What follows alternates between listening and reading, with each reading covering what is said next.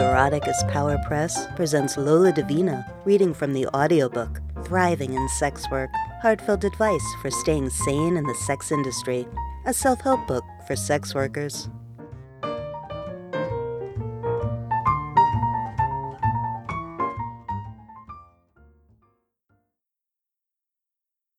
About me. My name is Lola Divina, born in 1968 to a middle-class nuclear family of European descent. Although I haven't done any kind of sex work for more than a decade now, I consider myself to be a sex worker. Those experiences inform my sexuality and my career path. The most succinct description of my identity is bi, queer, transphile, cis-blurry, female-identified sex worker, although that really doesn't explain the half of it. As a kid, I was always fascinated by the adult industry. I can recall knowing about 3 kinds of sex work: stripping, pornography, and prostitution, and later on learning there was this other thing called phone sex. At the age of 10, I wrote in my journal, "I want to grow up to become a prostitute." Don't ask me why. Ever goal-oriented, when I graduated from college in 1989 and moved to San Francisco, I made a to-do list: volunteer in the raging AIDS crisis, work as a cocktail waitress, and spend 200 hours stripping. In my budding researcher's mind, these constituted a real-world internship. So I signed up to deliver open-hand meals to people living with HIV/AIDS.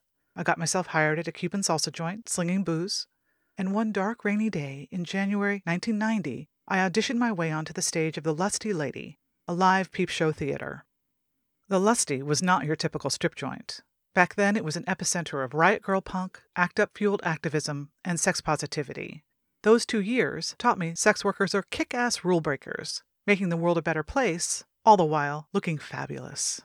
I met some of the fiercest, most fun, ferociously brilliant people, several I'm lucky enough to call my closest friends today. Someone once said stripping is a gateway drug.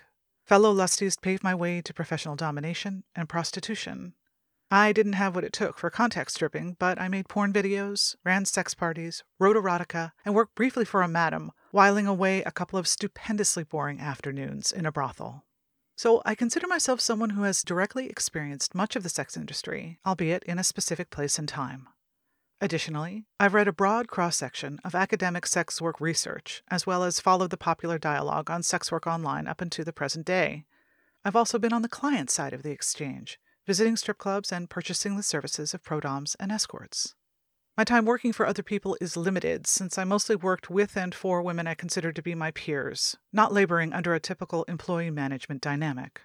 Without exception, I worked inside: apartments, porn sets, dungeons, a brothel, or sex parties, almost exclusively in the Bay Area.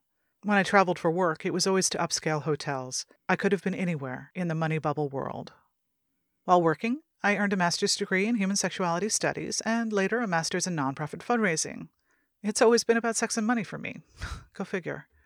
My human sexualities master's thesis was on sex work and social contact theory. My research found that people who personally know a stripper, porn actor, prodom, or prostitute are more likely to have a favorable impression of both the sex industry and sex workers than people who don't know anyone in the biz.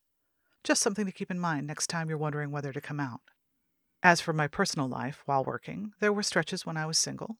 I dated several butch lesbians who weren't threatened by my job, living for a time with one woman while I worked out of our apartment. I dated several couples and a few clients, mostly disastrously, until one stuck, so I married him. Finally, in my post-sex work career, I'm a writer, educator, fundraiser, and playwright.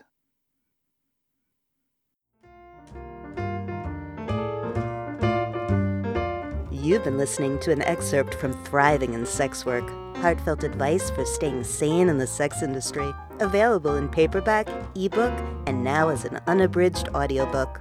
Learn more at loladivina.com. You can follow Lola on Twitter and Facebook. For Lola Divina, I'm Felicia Gotthelf. Until next time, be sweet to yourself.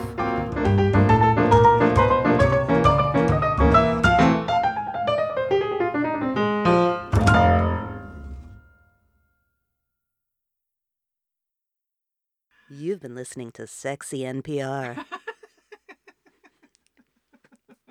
That's awesome.